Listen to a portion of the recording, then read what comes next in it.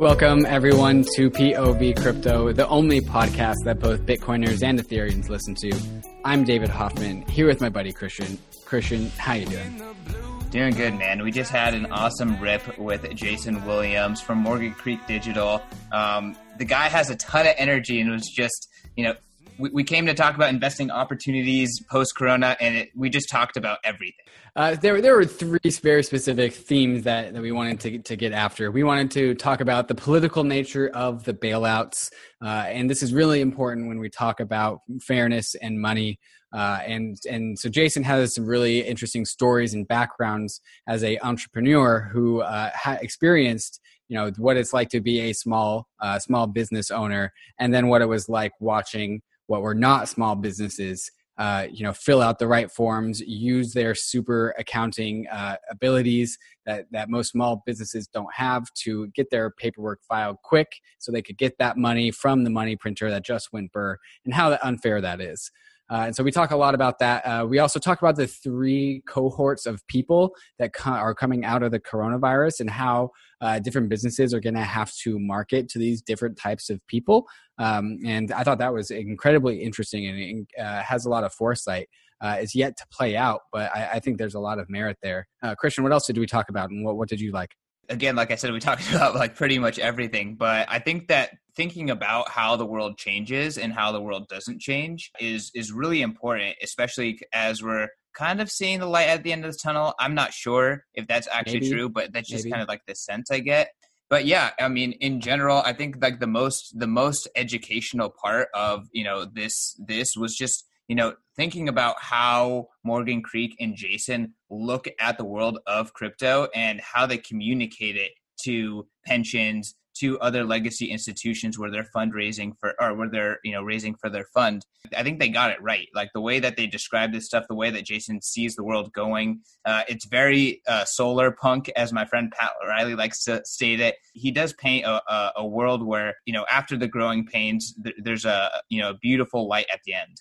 Jason is absolutely a futurist, and his energy just exudes out of him. So this was a fantastic conversation. Jason really brings the heat and brings the hot takes. And so please enjoy this conversation with Jason Williams.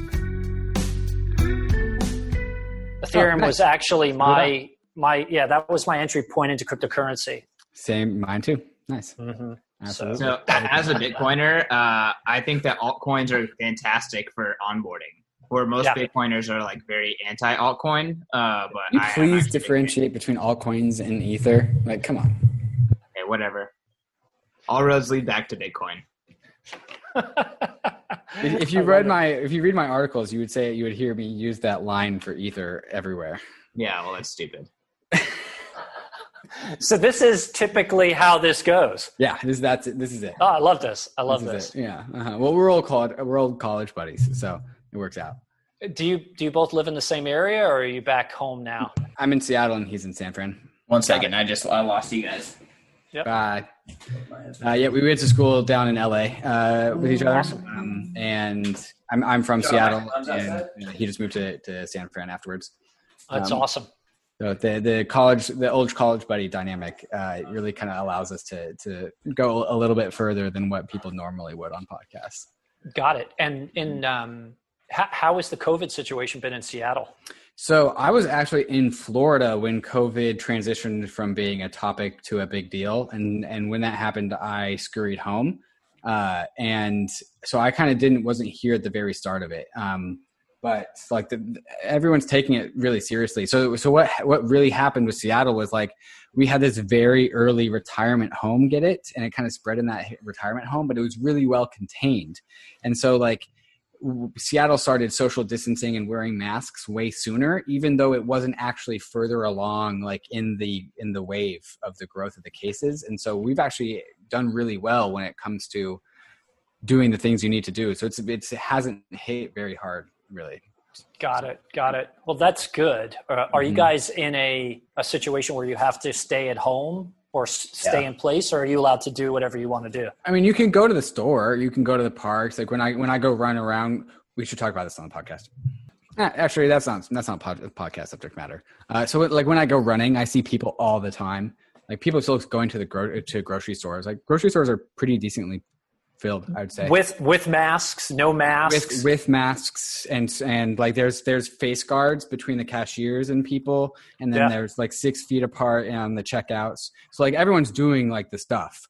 But yeah, they at our grocery stores now they have like elder shopping times. Yes, yeah, Yep. You have the same thing, and I'm in SF and the same thing. Yeah, I don't think that goes away after this is over. Never.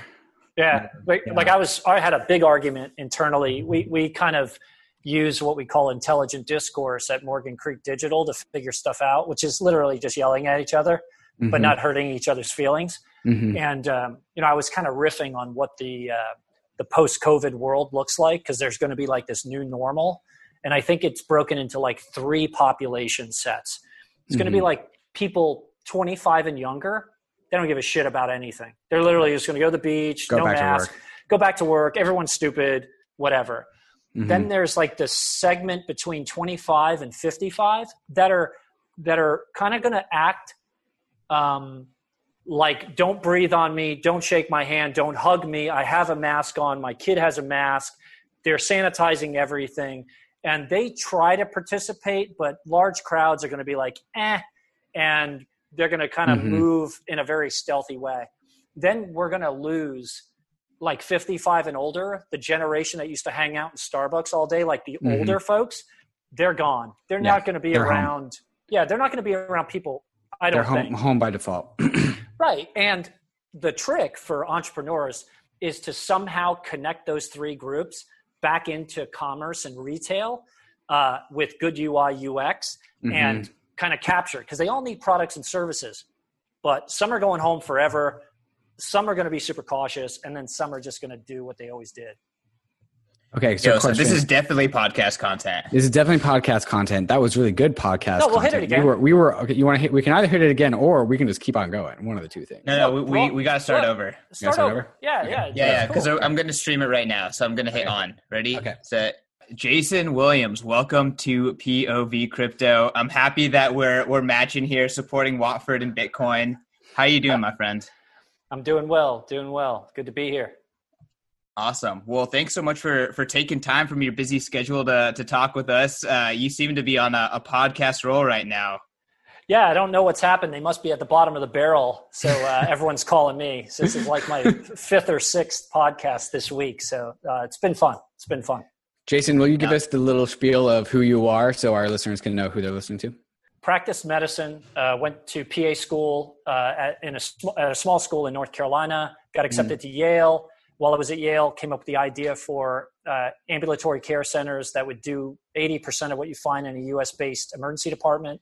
Ended up dropping out of that residency and moving back to North Carolina. Then started FastMed, essentially, over the next 10, 12 years, built it into the nation's 2nd largest urgent care and primary care. 1,400 employees. We had about 400 doctors and PAs working for me. And I took it through 3 private equity exits, the first in 2010. We sold it to, took a large investment from a Florida-based and New York-based private equity firm called Comvest Capital. Then we did a really cool transaction with Blue Cross Blue Shield of North Carolina, which was the first time in U.S. healthcare history that a major payer had invested in the provider side of healthcare. Then finally, I sold the whole company in 2015 to a Boston-based private equity firm called Abry Partners. And that transaction was about $500 million in total. They blocked me out of working in healthcare for 10 years. So I couldn't practice medicine anymore, couldn't do any non-appointment-based healthcare. So from there, I ended up starting a friends and family fund called Full Tilt Capital with Anthony Pompliano, or Pomp. We invested $18 million in. Pomp would be in a capital firm called Full Tilt Capital. That's a perfect name for that's right. That's right. Came up with the name. Tilt. You know what? I think we iterated on it over texting back and forth, and somehow we came to Full Tilt Capital. We probably just thiefed it from Full Tilt Poker, but we thought it was we thought it kind of best described how we operate and how we think. So it's kind of like reaching something at its maximum velocity, at full tilt. So anyway, started Full Tilt Capital, raised about $18 million from friends and family, invested it into 63 companies and some some late stage pre-IPO stuff. So we're on the cap table of like SpaceX, Reddit, Airbnb. We had an exit with Lyft. Then Mark Yusko called us.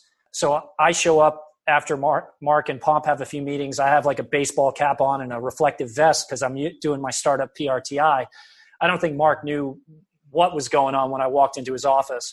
But after a series of meetings, the three of us decided that we would start Morgan Creek Digital, raise a $25 million fund, and make it all focused on blockchain technologies, infrastructure investments around cryptocurrency.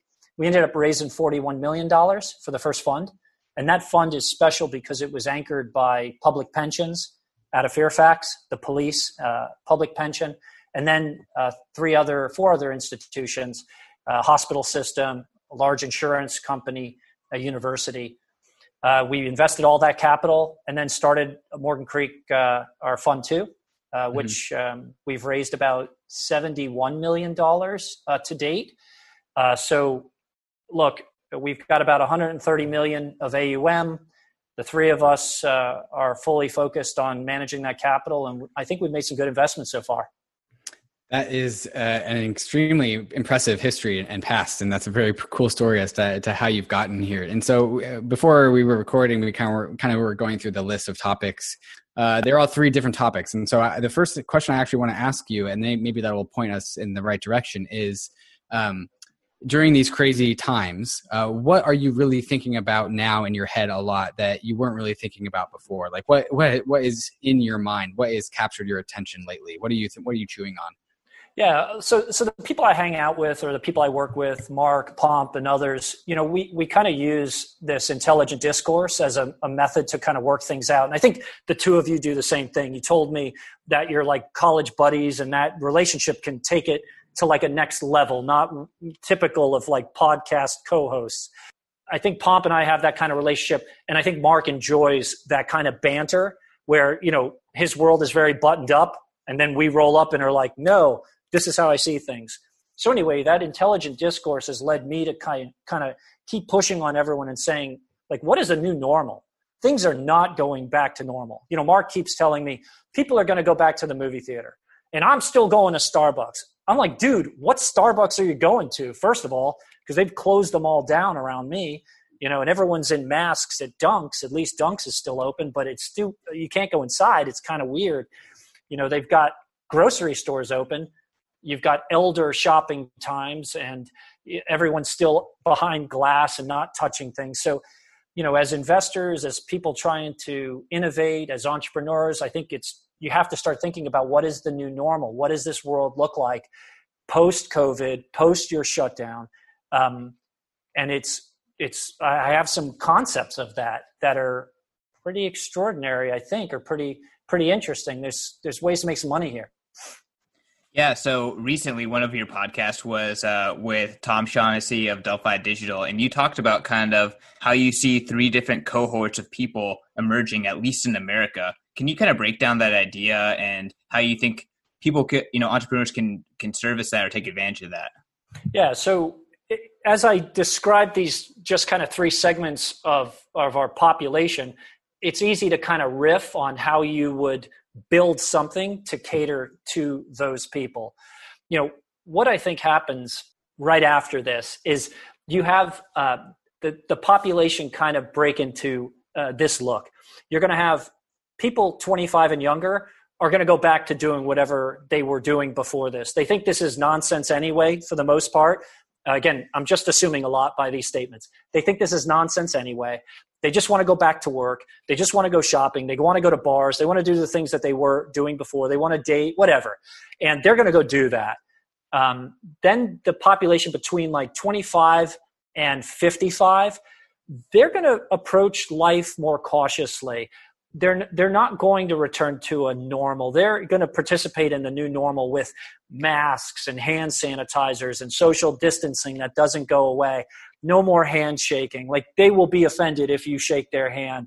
They'll be highly unlikely to feel very comfortable in close quarters on public transportation. I think you and I got into that on drinking one night on one of your podcasts where I said, people aren't going to use public transportation. And then someone said, well, people have to use public transportation. Well, yeah, but it's going to be different. And I think there's things you can think about on how it looks later. And then people 55 or older, people with comorbidities or illnesses, they're not going to be around. They're not going to go to movie theaters. They're not going to go out to restaurants. They're not going to go to crowded places. They're going to be like super early birds, special movie theaters that have social distancing and cater to those who just don't want to be around people or can't be around them. And the trick for us, entrepreneurs, retailers, people in business right now, or how do you connect to those three groups? How do you sell things to them? How do you deliver pizza? How do you get them to go to your restaurant? How do you deliver your goods and services to them? And that is a super fun thing to kind of explore, and there's tons of opportunity there. Have you seen any companies just early on through this first month and a half already start kind of like moving in that direction? Big time. So let's start with like sanitation and sterilization. There are companies popping up that are using UV technologies to sanitize surfaces and sanitize rooms that are super cool. Think like robots driving around a hotel, goes into the hotel room, blasts it with light, and kills all the stuff that has been in that room historically that really hasn't been cleaned very well. I mean, a hotel room is fucking gross anyway, but I would much rather it be blasted with whatever, this super light, and kill 99.99% of germs and COVID and all kinds of other stuff. You take that to hospital settings, you take that to schools. Don't get me started about what schools look like in the future. I mean, colleges and universities, in my opinion, are going to be decimated. I don't know why my kids would want to go back to traditional school. Like, they're finishing their schoolwork in 4 hours, 5 hours, and they're getting more work than they had when they were in school. And then they get to do stuff all day. Like, they can go out, they can still participate, hopefully, in sports teams and stuff once we get out of this kind of shelter at home, but they'll be able to go and do stuff. So online services, online learning, activities, tutoring, violin lessons. Like, my kids play instruments. Now they're getting their lessons online. And we're saying, why do we drive our kids to a violin class every Saturday morning when they could do it every day online? Anyway. I think a big measure of how we're going to be able to measure this is corporate real estate, because I think a lot of companies are now learning and doing what they need to do to survive in a distributed manner. And some people are discovering that they can do that, and they can much more appropriately like put their rental income or their rental payments, their leases, to much more viable uses. And I think as much as crypto is used to working online, the rest of the world is not yet kind of learning to do that. But at the same time, we know it's possible. And so I think there's going to be this big migration away from physical offices to more distributed workforces, and that's kind of going to be a sign, a trend line that we are kind of all following as a society. Yeah, totally agree. I mean, I think we're going through a giant social experiment right now of work from home, and you're going to see, in my opinion, efficiency up, satisfaction up, quality of life up, work hours may decrease. Listen, there's a big movement to take full time down from 40 hours, 36 hours, down lower. Like, can we have full-time compensation for 4 hours of labor a day rather than screwing around, wasting time, all this nonsense? Can we actually produce the goods and services, industrial manufacturing, whatever we need to do in a 4-hour day? I think yes. And can you do it decentralized? Do you have to go into an office? I don't think so. I think coronavirus has really, especially when it just puts everyone at home and then they're bored and they're thinking about things. They're thinking about how crazy the world actually is. It's like a very sobering moment. And so all of the things that we thought were normal and just the way that it was, like an 8-hour workday in an office that you're driving 45 minutes to and from, or on public transportation to and from, all of a sudden we're starting to realize hey, that's kind of dumb. And like that was dumb before coronavirus, and it'll be dumb regardless of coronavirus. And so like we should reorg now. And so I think aside from all this, the terrible stuff that's happening with people's health and the markets, like I think at the end of the day, it's still a very sobering moment to think about the weird things that were weird before Corona. Have you guys seen any of the like videos around the impact humans have just during their activities of daily living traditionally before COVID, and what the world looks like now, like Venice, Italy? Yeah, like the dolphins coming back. The water is clean, right? You can see like jellyfish swimming. And I can imagine if we could fly a drone over India or industrial manufacturing plants, and just to see the impact that we have, the negative impact on the earth, that just working from home, parking some of the vehicles that would typically be moving around, I'm sure it's got a positive impact, and there's great benefit that could come from it. Yeah, I think that one of the biggest positive externalities is kind of like this chance for the planet to recover from some of the activity that humans do. I think the planet is extremely robust and resilient, but it needs a chance to catch up. So hopefully this is kind of one of those major positive changes, and hopefully it's something that kind of extends beyond. Kind of riffing on what David was saying. Can I hit one other point?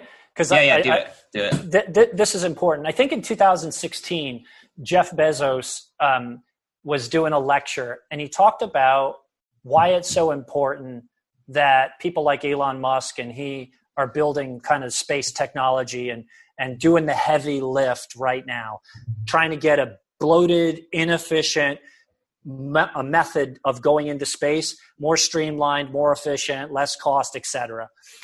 It's the same thing as the people who built the internet, right? It was slow, it was shitty, it kind of sucked at first, but then once it worked, the next layers that you were able to build on top of it didn't think about the internet. It was the base layer, and you were just building and innovating, and it was awesome. Crypto's doing the same thing, right? But here we have the space, right? We have the space travel thing. And it's important for Elon Musk and Jeff Bezos and all the people that are building space travel and making it more efficient for it to work. Because if it works, that is the building of the internet, and it allows for smart people, innovators, entrepreneurs to build space-type businesses. Imagine, and this is what Jeff Bezos said, and I thought it was just amazing. He said, eventually Earth will be zoned residential. There'll be no heavy industry, oil, mining, this polluting. It'll just be where you live. There'll be some light industrial stuff, but you live here. Everything else will be put in subspace or space, right? So you'll have solar panels that run 24 hours a day because they're in space. The Earth blocks solar panels, so they only work when the sun's shining on them. So we will produce energy infinitum, and energy will be free, which will unlock human potential on Earth, right? If everyone has electricity, if everyone has access to light and power, it just changes everything in a major, major way. So heavy industry in space, we make space travel light and efficient, and that's the layer 2 and the layer 3. And eventually you don't even think about space travel because we're going to China in 45 minutes or Mars in 2 days. And right, that's easy to see. Mm-hmm. It's on you guys to be able to describe crypto in a way that gets old people to conceptualize that stuff, right? I can see the rockets. I can see the space station. I can see solar panels orbiting the Earth. It's hard to see Ethereum and Bitcoin.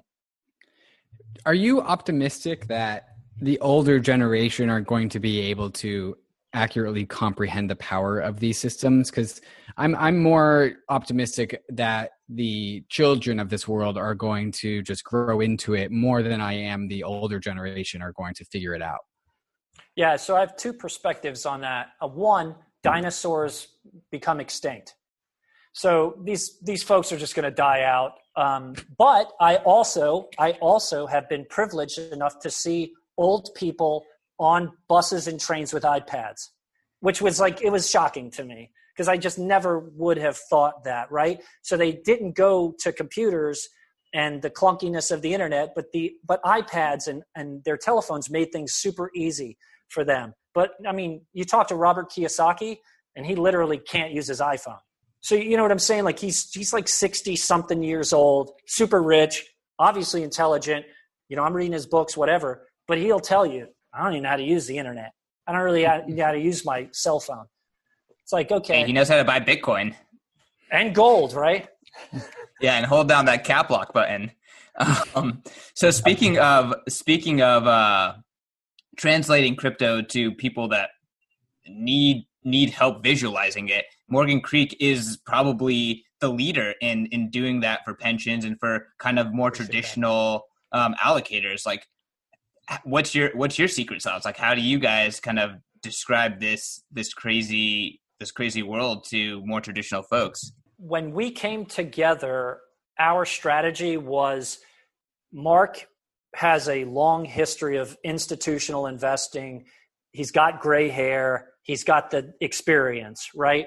Pomp is who Pomp is. And then I had this kind of healthcare success over a 20-year period. So we felt that my operational experience in business building, coupled with Pomp's marketing kind of flair, and then Mark's institutional kind of muscle memory, and the fact that he's been around for a long time, 40 FTEs, what have you, we thought we could tell a story to institutions that would resonate with them. And we found in the healthcare space, in the academic space, and in the public pension space, entrepreneurial visionaries that were willing to take a very small segment of their fund and understood that it could give them an outsized return and affect their Sharpe ratios in a very positive way.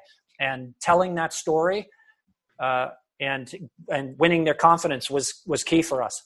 I'd like to talk a little bit more actually about the ability to spin a narrative and to tell a story, because that's something that I've really pushed up against, because I have 2 podcasts and I do a bunch of writing, and it's become part of like how I have to think about whatever I'm doing. Like I'm spinning a story. And so I think that's what Pomp is doing. And that's what you're doing as well. Like Pomp is a narrative spinner. He's a storyteller. Can you kind of tell us how that's worked in your endeavors into bringing new people into the fold?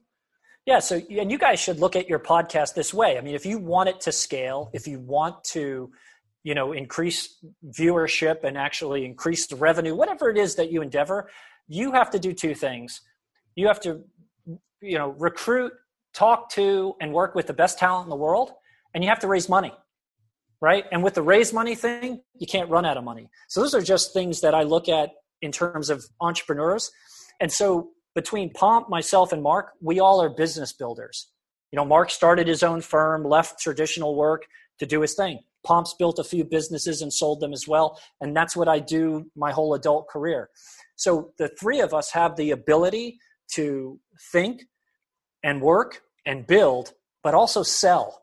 Right? We don't have an outside sales team. So if I'm going to try to raise money from you, I'm going to come to your house and I'm going to try to compel authenticity, my excitement for what I'm doing, my belief, my commitment, show you that my money is right there. Like I get called out all the time. Like I'm like, hey, I'm buying Bitcoin today. And people will be like, oh man, he's buying 100 Satoshis. And then, so I'll say, no, I bought 5 Bitcoin, and I'm not trying to flex. I'm trying to say I am in this seriously. And when we're buying Bitcoin, I mean, we've deployed, I don't think people think about this, $130 million all into blockchain and Bitcoin, right? We don't own any altcoins. We have an investment in Bitwise, right? So in Bitwise, you get the top 10 cryptocurrencies by market weight. We have some exposure there, so people will pound me and say, you're shit, buying shit coins, maximalist.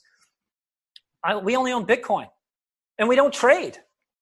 We don't trade. We take our assets, our money, fiat, and we find moments that we want to punch in, and we just buy Bitcoin. So that's what we've done. We have, a liquid position in Bitcoin, and then we have our equity positions in those businesses. But your job, raise money and have awesome talent around you. Talking about how Morgan Creek allocates to Bitcoin and crypto, can you kind of talk about like the place for DeFi, stable coins, all this kind of other stuff that's happening in crypto? Yeah, so this is, and I know you probably have some thoughts on this. So I look at Bitcoin right now for an investor like me as a stranded asset. And that may not be the right term for it. I'm not trading it, right? So I bought it and I'm holding it. It's professionally custodied. That's how we approach it at Morgan Creek.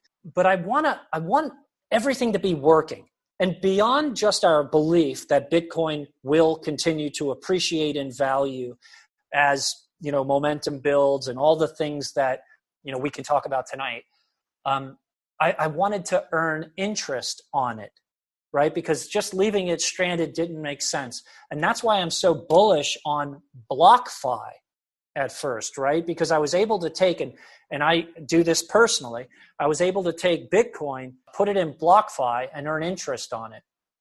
Beyond that, the UI UX experience, and again, I've been trading and buying Bitcoin and crypto since late 2015, early 2016. So just to give you guys some perspective, when I started, and I started with Gemini, I connected my bank account to an account at Gemini, an exchange, and put fiat into that exchange. And I think they only offered Bitcoin and Ethereum at that time.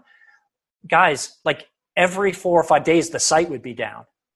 There'd just be like a rocket saying under maintenance. I mean, if ever there was volume, rocket under maintenance. I mean, we remember that. Yeah, you know what I'm talking about.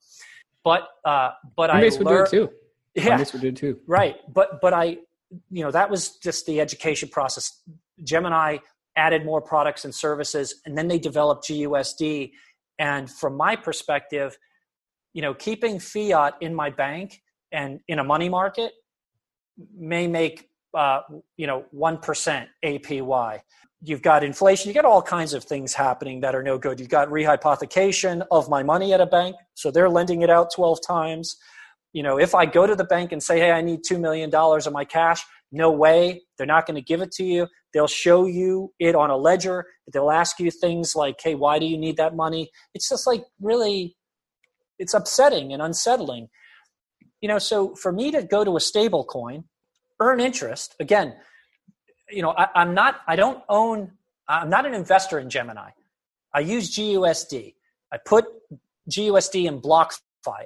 I am an investor in BlockFi. I earn 8.6% APY on cash that would have been sitting at my bank at best making 1.5%.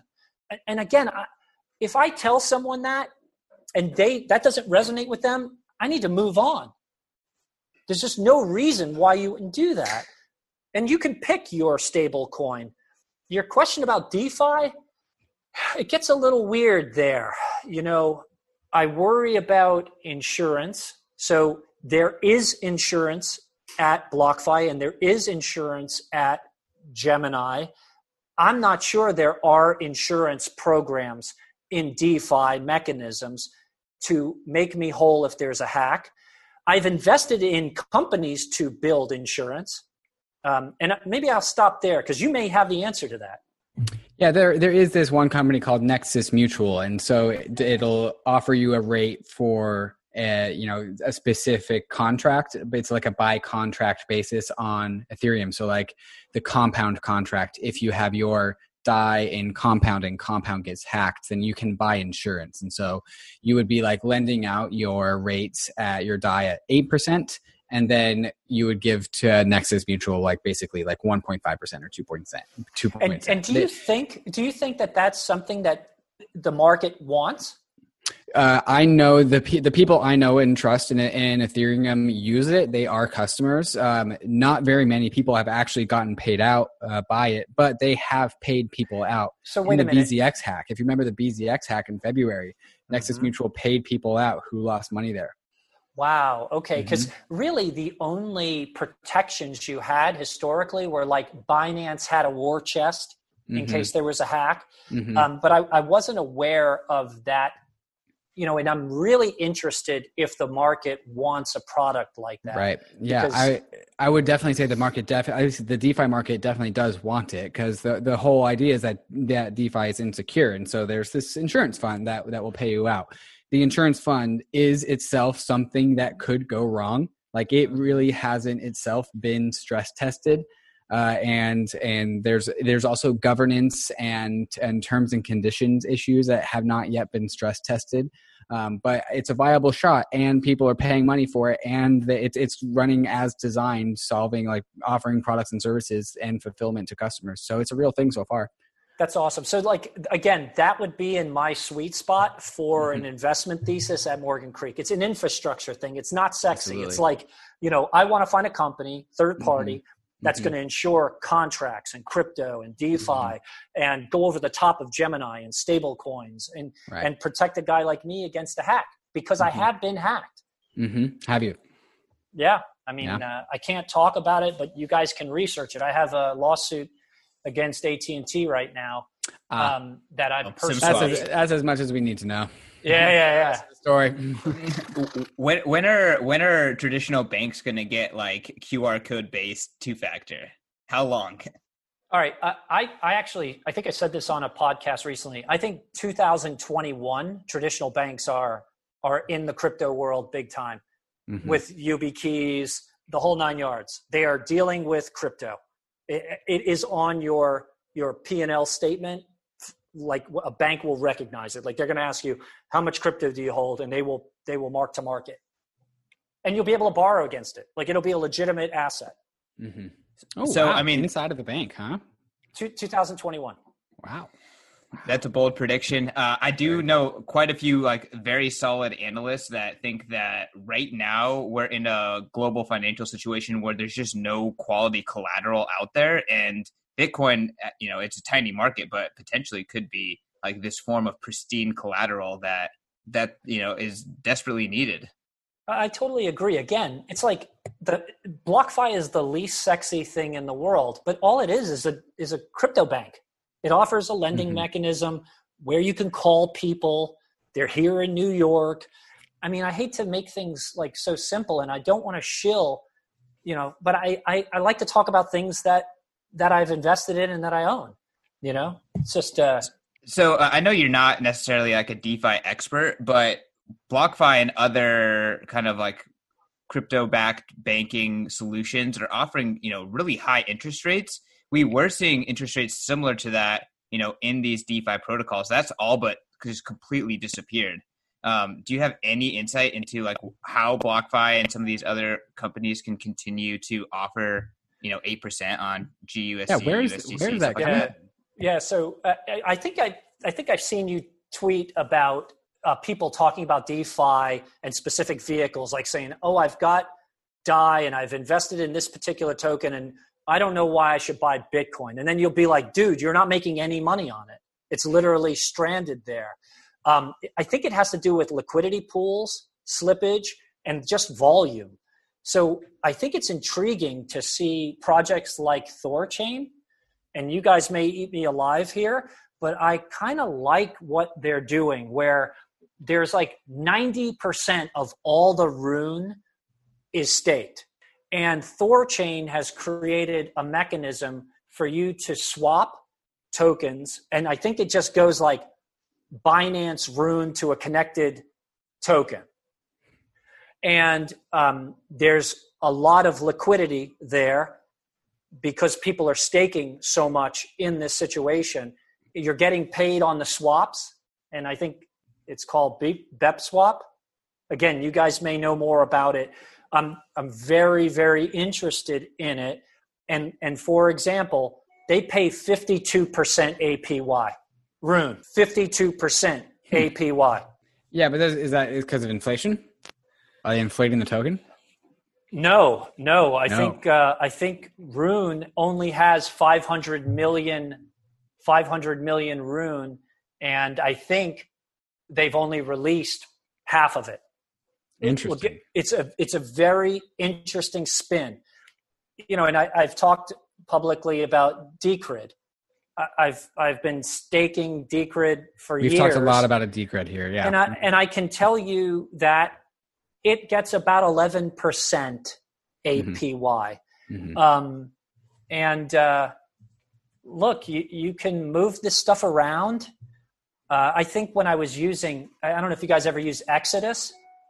The wallet? Right? The wallet Exodus. No, I haven't. Okay, when I first was, again, 2016, 2017, I would use Exodus, but you couldn't swap tokens. Like you couldn't go from like Bitcoin to Ethereum very seamlessly because there was liquidity issues and it costs a lot to do it.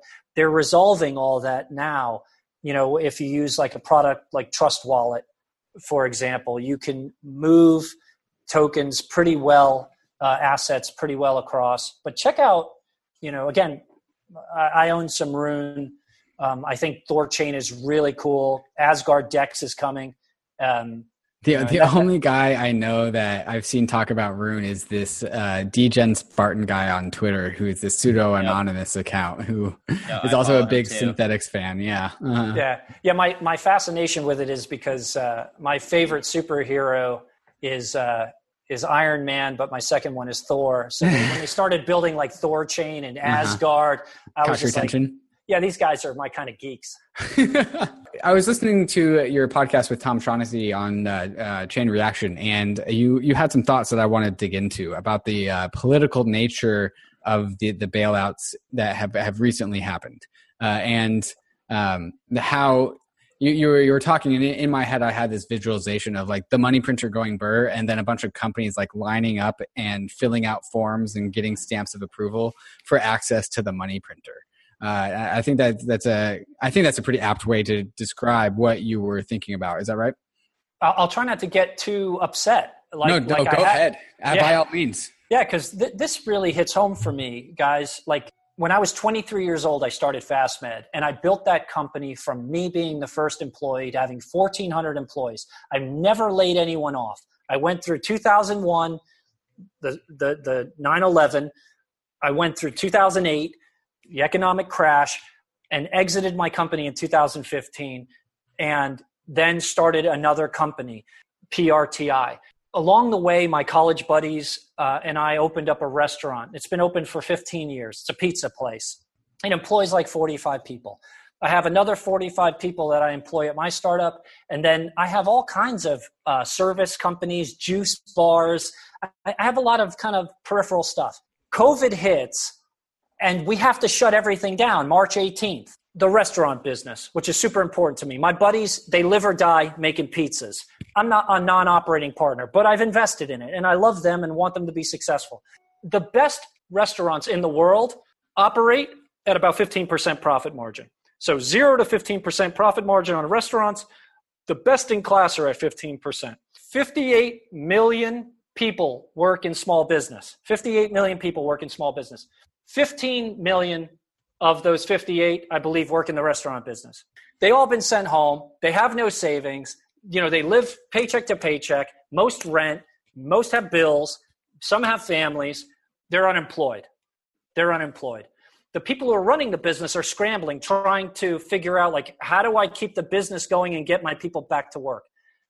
PPP is launched. We all rush out to the banks and fill out applications to get the money. Here's the rules, because it confused Ruth's Chris CEO and it confused the Shake Shack CEO, you know, publicly traded company. But I picked it up, and the pizza guys did too. Less than 500 employees, 2.5 months. We'll give you some OpEx and cover your salary. It's meant to last about 8 weeks, but get your people back to work so you don't fire them. 75 publicly traded companies got PPP. The money ran out super quick. And most people didn't get it. An overweight percentage of PPP money went to Washington, D.C. Ask yourself why. Why did an overweight percentage of the PPP money, the first tranche of money, go to Washington, D.C.? Crony capitalism. I didn't even know what that word meant. I just heard old financial economists screaming it, Max Kaiser, and I'll throw Mark under the bus here. Crony capitalism, man. People were just, that had banking relationships, you know, they knew somebody, or it was some political kind of game, they got the money. It didn't go to the people who needed it. So My company sent 45 people home. Sorry, guys. We kept a skeleton crew to keep us going until they turn the lights back on. The pizza place, gone. Sent 45 people home. This stuff I don't take lightly, man. It's like breaking my heart. I'm sitting here in this basement watching, TV and having a guy, the CEO of Shake Shack, say, oh, I got this $10 million and we're going to give it back, like a hero, like heap moral praise on me. Yeah, like I'm doing a good deed. You know what I was screaming? Who's getting fired at Shake Shack for taking that $10 million away from the people who really need it? People are suffering right now.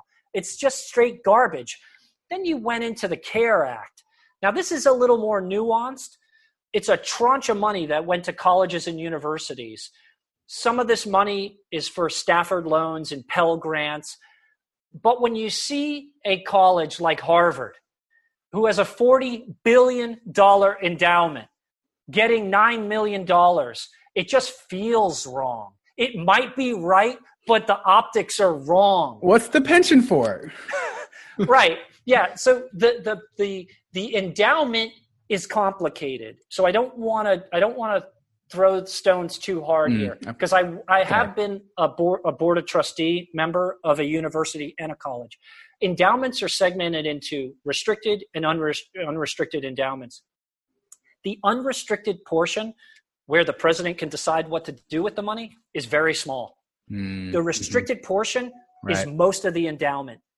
But here's the thing, guys. Management makes the rules. Management can change the rules. Right. You can go back to your board and change the restricted endowment. Right. So you're going to see most of the colleges that are sitting on big endowments give that money back. And I already think it's happening. Harvard gave it back. Stanford gave it back. A big tranche of money went to another university I won't name, but I don't think they've given the money back yet. And I think Ruth's Chris was getting shamed by AOC today. It's just super lame. I grew up a single family. My mom raised me, Queens, New York. She was a bartender. We were broke. I didn't have a bedroom. I'm very fortunate, and I don't take it for granted. And I still get angered when I see people suffering like this. It's crazy to me. So I read this book forever ago that talked about the way that discrimination in the United States kind of proliferates and continues. And they talked about a lot about social capital, where like if you're born in America and you're raised here and then you grow up here and then it's your turn to raise your kids, you know what to do. Like, you know where the resources are, you know where to go if you have help. You also have friends and families that have connections that help you in rough times. You know when to apply for school, you know to put your kid in Little League in the fall. Like stuff like this. And this is kind of, and people that are newcomers to America, or people that don't speak the language, they don't have that social capital. They don't have the infrastructure webbing that supports them.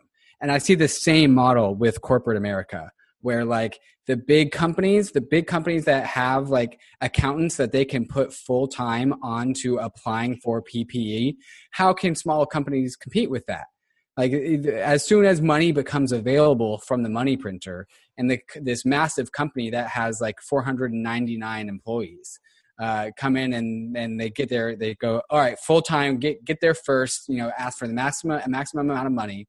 There's just this line of like, can you fill out this paperwork first before the money printer turns off? And it's just totally unfair. And get it prioritized at the bank, right? So my guys, they got pizza dough. They're doing the pizzas.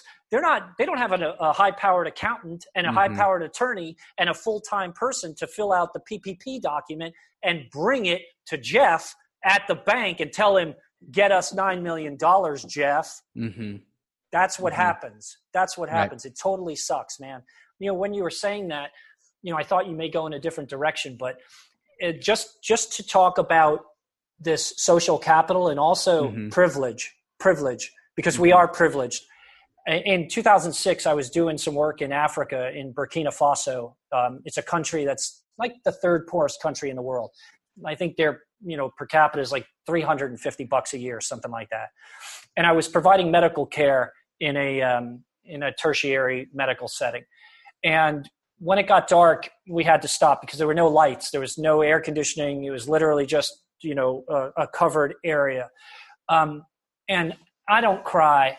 I can't even remember the last time, I was moved to tears other than watching Hidalgo. Anytime I see Viggo Mortensen? Anytime I see someone suffering over an animal, or when someone that they love has betrayed them, like in Braveheart, I'm moved to emotion. Man, for some reason, this hit me. I was sitting there. It was getting dark like it is right now. And I thought to myself, I was just born in America. Like, I have everything. If I was born here in Burkina Faso, just born, genetic lottery, I would literally be suffering from waterborne illness, diarrhea, a tree falls on me, it's over.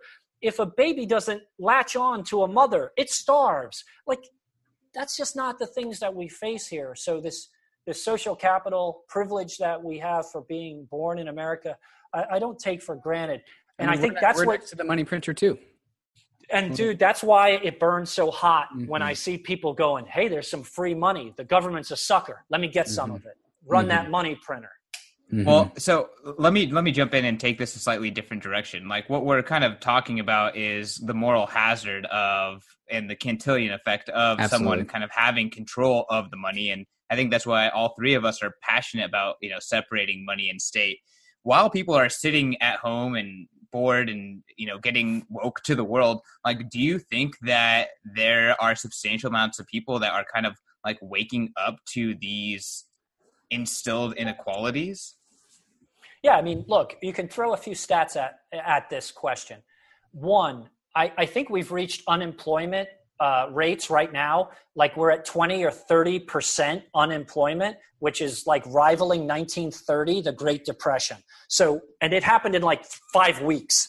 So it didn't happen over months or years. It happened in 5 weeks. We've hit numbers like the Great Depression. I think that's woke a lot of people right now. The other thing that I would challenge people to think about is this. In 2008, when we went through the economic crisis and the housing collapse, Bernanke turned on the money printer and quintupled the money supply. He quintupled the money supply. But it didn't cause inflation. So from 2008 to 2018, you can look back and we didn't have inflation. And you scratch your head and you say, why? Because that money never came into circulation. It stayed in the banking system on ledgers, right? This is different, I think. This time it's different. The money's coming. It's probably going to be $10, $12 trillion. And it's being pushed into utilization and usage because I think it was Chamath who said this. The thing that will fix our economy is American consumerism. It's not government spending. It's going out and shopping. People going out and buying things. That's what will revitalize our economy. Well, all this free money that's here is going to cause inflation. I think people are wise to it. People are unemployed right now. And it's a really shaky time, man. When people start to go back, like when we turn the economy back on, but 15 to 20 million people don't have jobs because those businesses are fucked, they're lost. Then the real pain's going to kick in. Like, what then? Well, do you actually think that inflation will happen in that situation? Because potentially, like, you could actually make the argument for why deflation will happen. Debt is being destroyed. No one's spending money. Yeah, rates could go below zero. Rates could go below zero. I'm speaking specifically about the amount of money printing that's gone on and what I've seen historically. If that money doesn't come into circulation, we don't have inflation. I think the money's coming into circulation. We should have inflation. And that's why gold and Bitcoin are so important. I'd like to get your opinion on the very strong V-shaped recovery we've seen in equities markets. So do you think that's transient, or do you think that's reflective of a coronavirus that's perhaps not as big as the deal as the market initially thought? I think the market has a way of making people who think they understand it look really foolish. So I think if you're looking to time the recovery, I think you probably missed it. And there's probably no dip. It's probably where it needs to be. And, I think the information is there. Again, all the information the market has. The market knows, right? Fair enough. Yeah. I don't know. I was waiting for you to jump in there with my MMT. I mean, or the efficient market hypothesis. That's right. I don't think that the market knows, and maybe, like you said, maybe I'm gonna have egg on my face and I'm the idiot here. I'm a young guy, so clearly I don't have that much experience. But just like talking to people, like they think it's water under the bridge. Like my neighbor, she's a little older, but she's like, oh yeah, I think San Francisco's been doing a good job. It seems like the coronavirus is almost gone. Like we're out of this thing. And I think that is a big sentiment, and I just don't know if that's real. Yeah, I've also seen that sentiment. Yeah, but guys, think about like what happened in oil. So like 2 days ago, you saw oil contracts go to minus $37 a barrel. For the first time in history, oil went below zero and traded at minus 37. And the reason that happened was because when those contracts expired, there are two types of investors in this oil market. There are those that take physical delivery of oil, and and then there are financial investors. The financial investors don't ever want to take physical delivery of the oil. So when those contracts expired, they were like, oh shit, take the oil for free. Take the oil for minus 10. Take the oil for minus 37. There were no takers of physical oil because it was such a liability. There's no storage. I don't think that goes away just because COVID goes away, right? It starts to get better. It gets better because demand starts to come back online for oil, right? But you have to cut supply. Demand is down. And we have this mess right now where fossil fuels are like worthless. Mm-hmm. And there is also no demand on the horizon either. And even when it does start to come back, it's going to come back very slowly. Yeah, I mean, again, think about what we're talking about, the new normal. What if people don't go back to work? What if 30% of people are unemployed and then 50% of the businesses that used to have an office don't have an office anymore? They say, you know what, I really liked the work from home thing. Let's cut our OPEX and CAPEX, and we're going to decentralize our business. You guys are happy, I'm happy. So now nobody's driving. Nobody's using public transportation for the most part, right? New businesses and innovations come, so we start to gobble up the unemployment. But those people are going to work from home too. Fossil fuels are fucked. Nobody's buying that stuff anymore.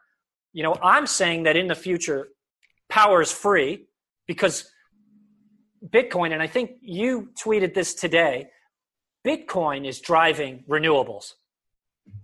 Bitcoin is causing an innovation in renewables. And I believe that because for the first time, we have a buyer of power, a user of power that could stay online 24/7. It could use its computing, data centers. It could really harness the potential we have of creating power very cheaply and efficiently in environmentally friendly ways. So it's pretty exciting. There's all these new opportunities coming out of this, but things look very different. So actually, I kind of want to stay on this tip and then we'll wrap it up because I think this fits nicely with the theme of investing post-corona. But, you've kind of painted an image where the energy landscape is changing dramatically. And you yourself are actually invested in, recycling, old tires and mining Bitcoin with that. I'm curious, like, what does mining look like in America in the next, 2 to 3 years? And what existing industries benefit most from adopting mining? I look at, and again, we didn't get a chance to talk about why I mine Ethereum. So let me go there. The reason I mined Ethereum is because it used GPUs. And I had told myself, I understand mining Ethereum a little bit. And I think in the future, driverless cars, all kinds of really horrible oversight in terms of tracking everything we do, robotics, CGI rendering. All of these things are going to take massive computing. So we're going to have the ability to do things like that. So I thought myself, let me build GPU mines that I could flex into different verticals, whether it's CGI rendering, driverless cars, mine Ethereum. I can mine Ethereum, sell to altcoins. That's why I did it. And I think power generation deployed in a decentralized way, because decentralized power is going to be key. Our legacy grid is very vulnerable to terrorist acts. If you hit our legacy grid in a few spots, you could black out America, and you can only imagine the chaos when you don't have power.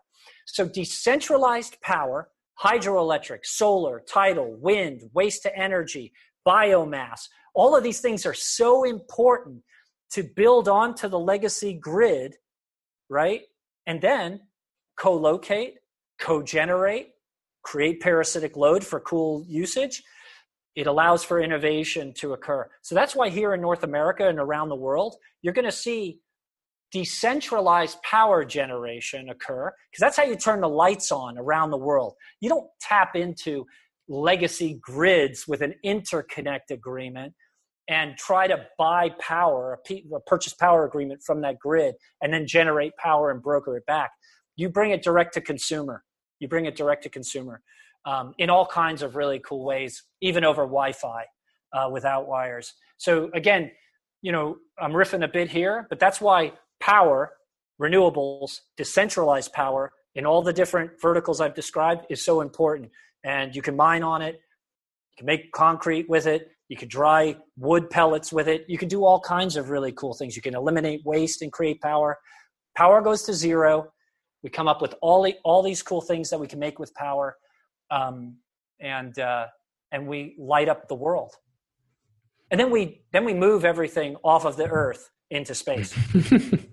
The bull case for power in general is that Bitcoin provides the incentive to you figure out how to produce your own free power at home. You generate your own power at home and then mine your own Bitcoin at home to whatever degree that is possible.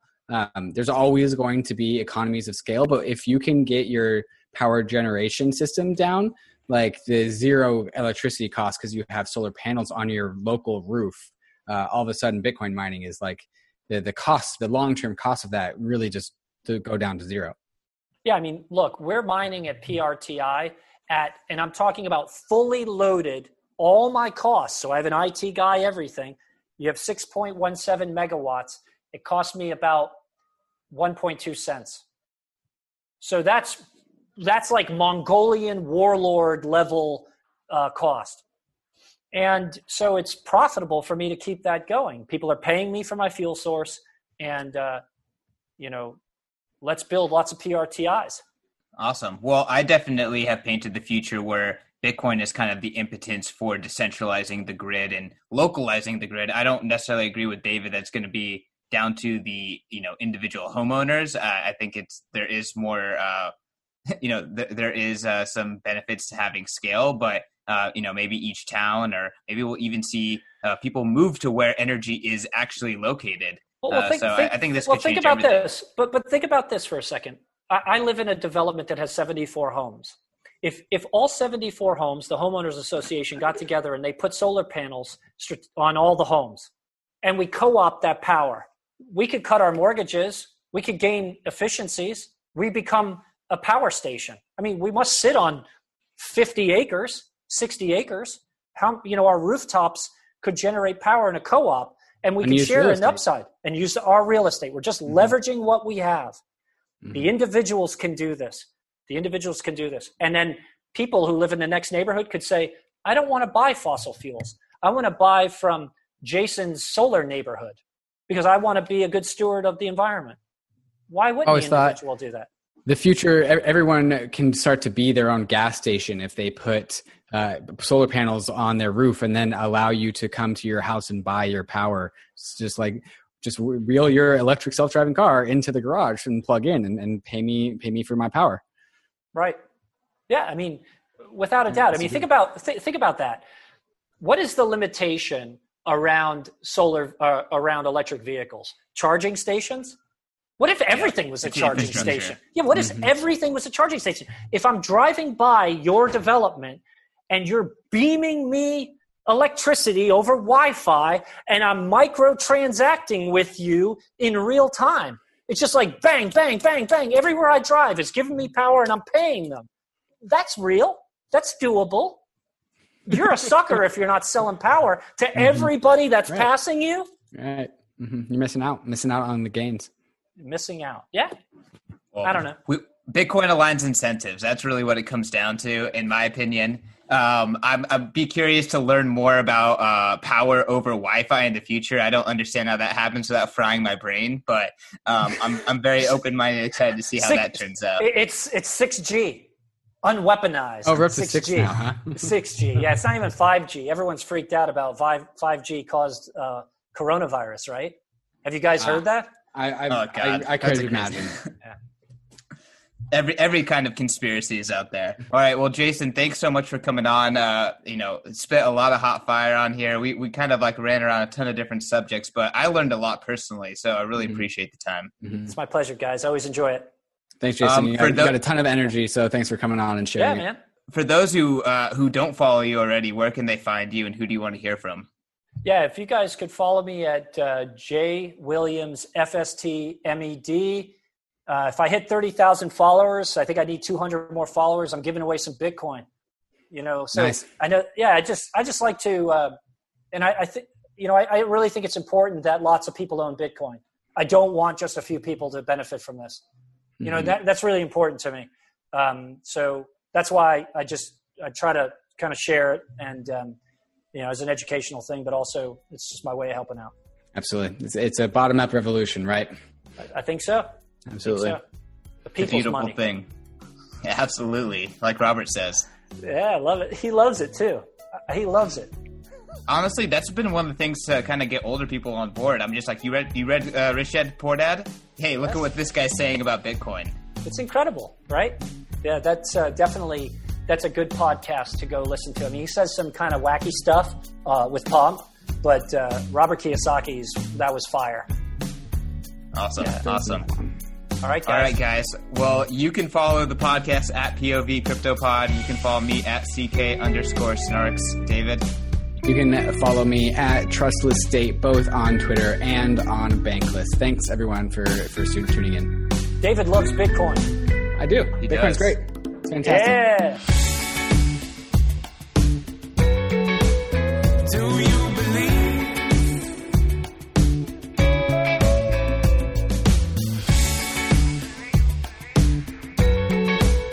Do you believe?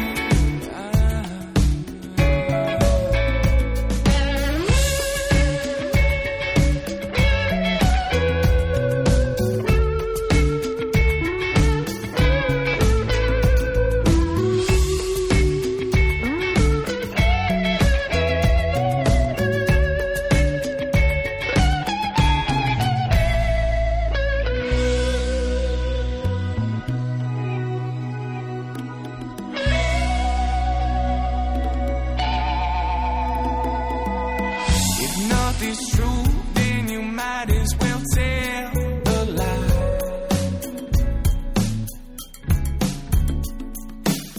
If lies are true, then it's up for you to decide. Will you